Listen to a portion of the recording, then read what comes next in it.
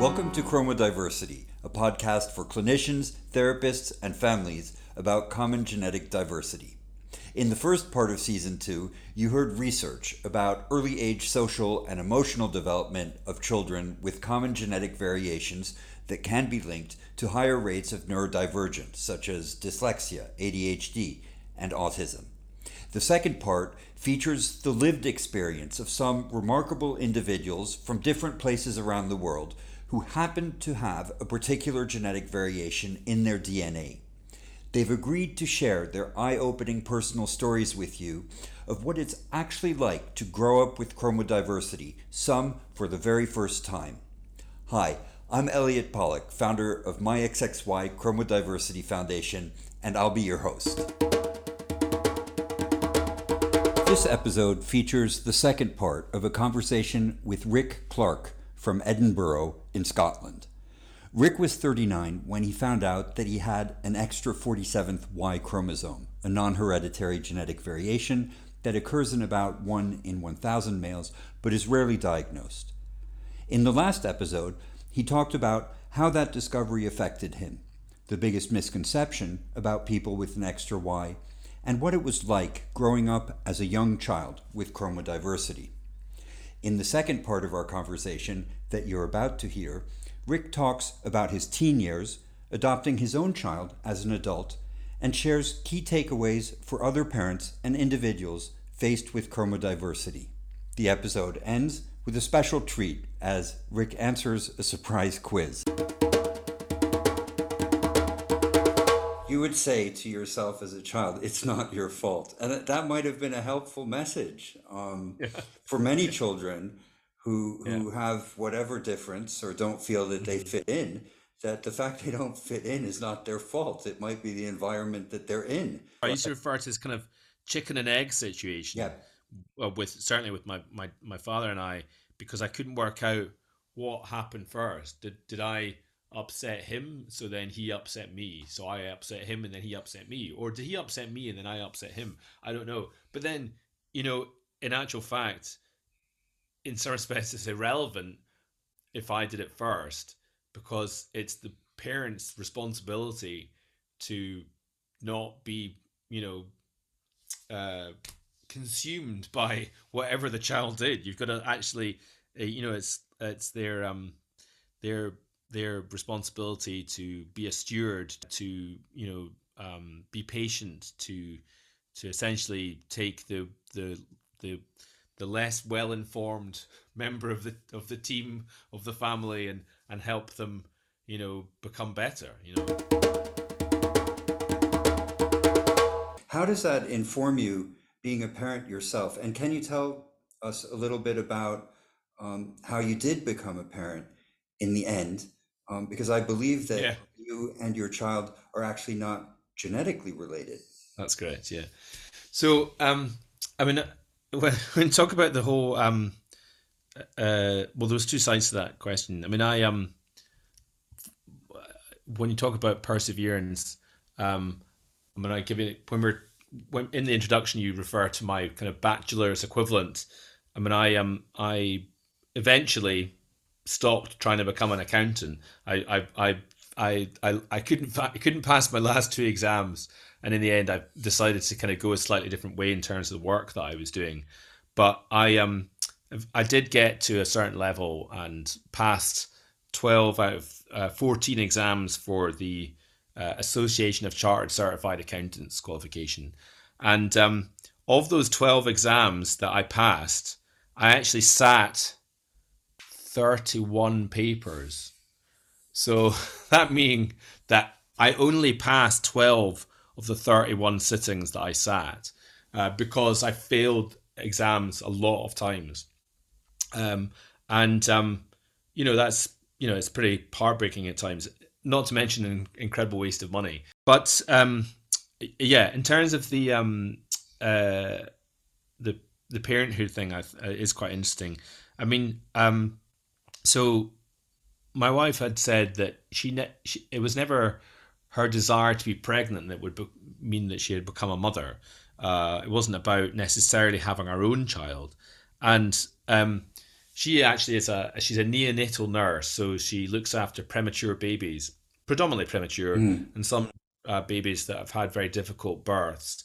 So they may be full term, but they've got some difficulties, and often because she's in intensive care, these different babies have all sorts of different challenges ahead, whether it's to do with their hearts and lungs or their brains, and it's enormously rewarding work, but it's also it can be extraordinarily upsetting as well, and there's a lot of work with the parents who often have to undergo some terrible situations, and Yes. yeah, it can be pretty tough. But anyway, so my wife, she, as far as she was concerned, it wasn't necessarily about bearing a child, but she wanted to be a mum, and she'd always wanted to be a mum. So it was actually bizarre that nature had played its wicked game with her, and she wasn't able to really produce a lot of eggs for whether it was um, yeah, well, anyway, any kind of Had you fertilization. always Anyway, had you yeah. always wanted to be a dad? Well, for a long time I hadn't, because I saw it as a kind of egocentric kind of pastime, almost, that you would want to produce a child in your own liking or whatever. Mm. Later on, when I actually met my wife Lynn for the first time, I mean, literally on the first day I met her, I thought that I wanted to have a family with her. So, Right. I mean, that was like an instant Amazing. feeling. Mm. And anyway, so we decided that we wanted to adopt, and we went down this route with an adoption agency in Edinburgh. In actual fact, because I'm an open book very much about myself, that's probably a little bit of the autism coming through, whatever. I was very open about my experience growing up. I was also open about how I felt about different things, and the adoption agency actually asked us, or they asked me specifically, if I would go through some counselling to make sure that I was of sound mind to become a parent. And I guess they were doing their due diligence, because Mm. it's a process to adopt in this country. You've got to, it's not just a tick box exercise. They really want to discover whether you have the ability to not only form a bond with a child, but also then bring it up for the next 20 years and beyond that.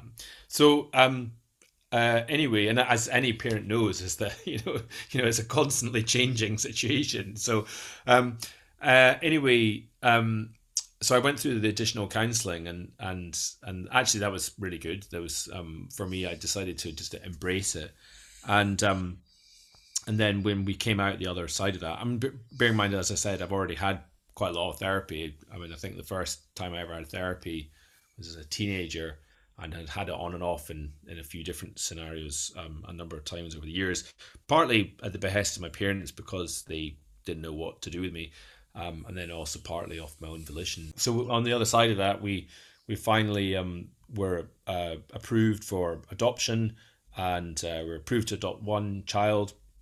And actually, so my son Logan, I saw his profile on we were on a kind of internet thing, and immediately I just thought that he almost looked like us. It's like what they refer to as old school adoption, Mhm. because he has a certain Yes. likeness to both Lynn and me. But I know also, I mean, there's been quite a lot of studies done on this, is that a lot of the boys and girls that are in the care system, that their parents are neurodivergent. A lot of them are, and there's a lot of neurodivergent people in prison, as well. And one of the things that particularly sold me on the whole concept of adoption in the first place was the fact that we got an opportunity to break a cycle. You know, so a lot of uh, families go through a constant cycle of kind of lack of inspirational people, lack of aspirations, and they don't necessarily look after themselves. They make not great choices. Their mental health is never that great, and that just keeps revolving of generation after generation after generation in these families. And I'm not judging them at all. In fact, if anything, I'm very lucky not to be in that cycle myself, or to have got into that cycle myself. But the but anyway, I mean, I don't know whether Logan will. He's only 5. I don't know whether he'll eventually start to show some traits. He maybe already is. Well, I've noticed a few, but I don't think there's any point in jumping on it straight away. It's much better just to treat him as a kid and try and help him, get the best out of every situation, and yeah, help him make better choices. How old was he when you adopted him? So he was only a year and a half, and in actual fact, so he went straight into foster care from birth. Part of the reason for that was that he was born with not great lungs. He was on an oxygen tank for about a year after he was born, and as it happens, because he's from the southeast of England, they approached in excess of 80 families or 80 couples to try and get someone closer at home to adopt him, but they were all scared off by the oxygen tank. But I mean, I think partly because Lynn is a neonatal nurse, and partly because I googled it, not necessarily the source of truth, but we felt that we would be able to handle that anyway. And in actual fact, we've never ever had to deal with the oxygen tank anyway. Although he's had like issues with breathing, and he's got an asthma inhaler and stuff like that. What would you say to parents expecting a future child and receiving a diagnosis of a genetic difference such as an extra chromosome? Well, I think the first thing is that, when you're going into this situation, if you're becoming a parent, is that you genuinely, there is almost like a genetic lottery, and so as you say, they may be looking for perfection, but there's that. I'm sure there's a book that's probably been printed a few million times over about ultimately you want them just to have 10 little fingers and 10 little toes. Not every child, but lots of children are born with a pretty good brain that works pretty well. And if you engage with it well enough and play with that child, then there's an enormous amount that can be achieved. So when some children are referred to as being unintelligent by their peers at school, I think that's just a lot of the time is completely inaccurate. It's just the fact that probably their parents interact with them a whole lot, and they may have spent a lot of time watching TV growing up. I mean, I am generalizing a little bit. At the same time, so I'm on a couple of Facebook groups for specifically to do with XYY, and I see a lot of parents who are, frustrated because their son is, a lot of work, and there's all sorts of difficulties they're having. And I know that I was a handful, and had some difficulties, and unfortunately my mum's not here to speak on the parents' behalf of me, but I think there is also, I'm not saying that it's a tendency, but there's a risk that you could pin everything that goes wrong with your child on their chromosome diversity. I think that's not fair on either the child, and also on children in general. Children have problems. Some of them are related to some things, and lots of them we just don't know why they're happening, and it's extraordinarily frustrating. There are kids that are born, severely handicapped. They may have had bleeds on the brain. They have all sorts of potential learning difficulties, and I understand why parents are afraid, because they're afraid that they might not be able to handle it, afraid that they don't have the resilience. But but then Yeah, I mean, at the end of the day, did you want to be parents or not? I think you've got to just kind of go for it and get the best out of the situation for those children. I mean, another thing, and my, I mean, I was talking about mother there, but when we were going to be adopting before we adopted, she produced a number of articles about children who were adopted and the incidences of fetal alcohol syndrome Hmm. and anything that they may have been affected by in utero to do with drug anything to do with drugs or whatever, and um, you know that was obviously a risk, and in actual fact, we don't know all the details because not all of that information that it was available. I mean, as it happens, Logan had a bleed on the brain and he almost died. So, there's all sorts of kind of stuff that's going with that. Um, but it's kind of up to you as a parent to kind of to be the better person, to not just say, oh, I'm only doing this if I'm got the perfect child, because in fact, quite often that perfect child might end up to not be terribly perfect. So, I mean, you must have seen that film Gattaca with Ethan Hawke, where Yes. he's an invalid, and right at the end, one of the guys who's doing the urine test on him or whatever, then kind of passes him or whatever and says that his son is a great fan of his. I just love that because ultimately Ethan Hawke's character was basically working so hard, working harder than anybody else to be valid, and while the system was unfair, um, he overcame it anyway. So I mean that for me is everything. I used to give up too easily on certain things, and I genuinely believe that uh, that is I guess it's the closed mindset, the fixed mindset where if you can't do it, then you're never going to get any better at it.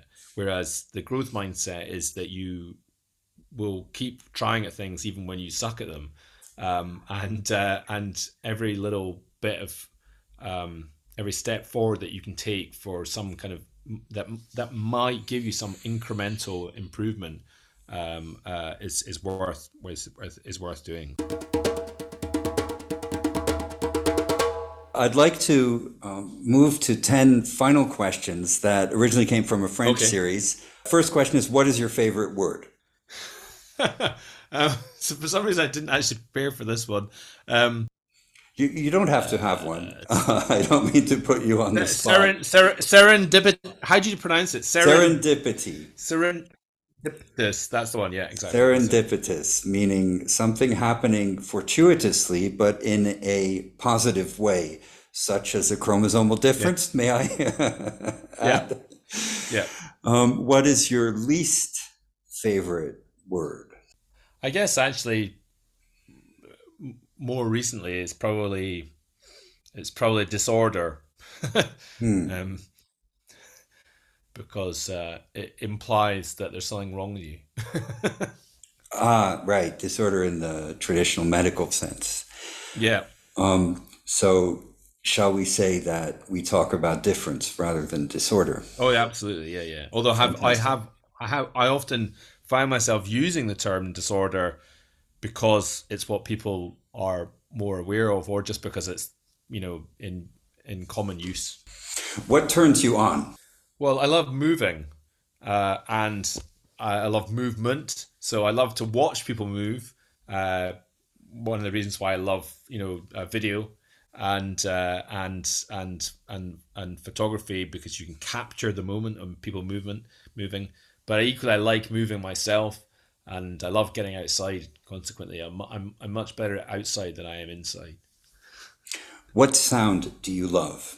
I really love music by Eric Prydz, who's a DJ, and I think I could listen to that all day long. Actually, What sound do you hate? Probably, the sound down a chalkboard, that kind of nails down a chalkboard kind of thing. That's probably the only thing. What is your favorite curse word?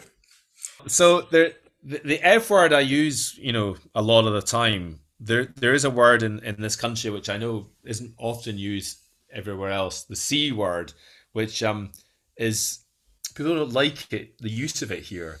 But in actual fact, in certain circles, it's not necessarily seen as such a bad thing. In Scotland, that is. What profession other than yours would you like to attempt? Unfortunately, it's probably too late for me to become a professional athlete. I'd always fancied doing something, or in more recent times, I'm quite interested in cybersecurity.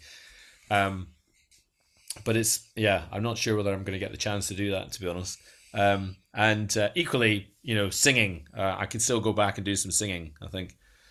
What profession would you not like to participate in? Well, having done this work before, I don't think I'd want to do customer service work or waiting, because I was never very good at it. So, okay, and final question: if heaven exists, what would you like to hear God say when you arrive at the pearly gates? Well, I think I would like him to, assuming it's a him, if it's not, then a her, or are they? I think I would want there to be a conundrum or a puzzle to solve before I could get through. If you see what I mean, rather if life has been, challenging with an ultimate goal, then I would want that to be, the case if I wanted to get to heaven too. I mean, for me, one of the things that came out of my counselling, for example, before we had adopted Logan, was that I really enjoy the journey rather than the actual destination. So I kind of saw it almost as a ball going down a pipe or something. Is that I bounce around a lot, and I pick up all sorts of different bits of information. Don't necessarily move in one straight line, and that's a good thing for me. I get a lot more out of life in that scenario. It's not just about achieving things. Wow, a puzzle to solve. I don't think I've ever heard that answer. It's been wonderful to have you on the show. Thank you so much, Ric. I think the ability to understand and articulate insights gained from personal lived experience is rare and valuable. And my thanks are for having taken time to share with us today. Oh, you're very welcome. Thank you for listening to the second part of this exclusive conversation with Ric Clark about his personal story growing up with chromodiversity and his takeaways from lifelong experience. If you like this episode, tune in next week for another exciting conversation with a fascinating guest about their experience growing up with chromodiversity.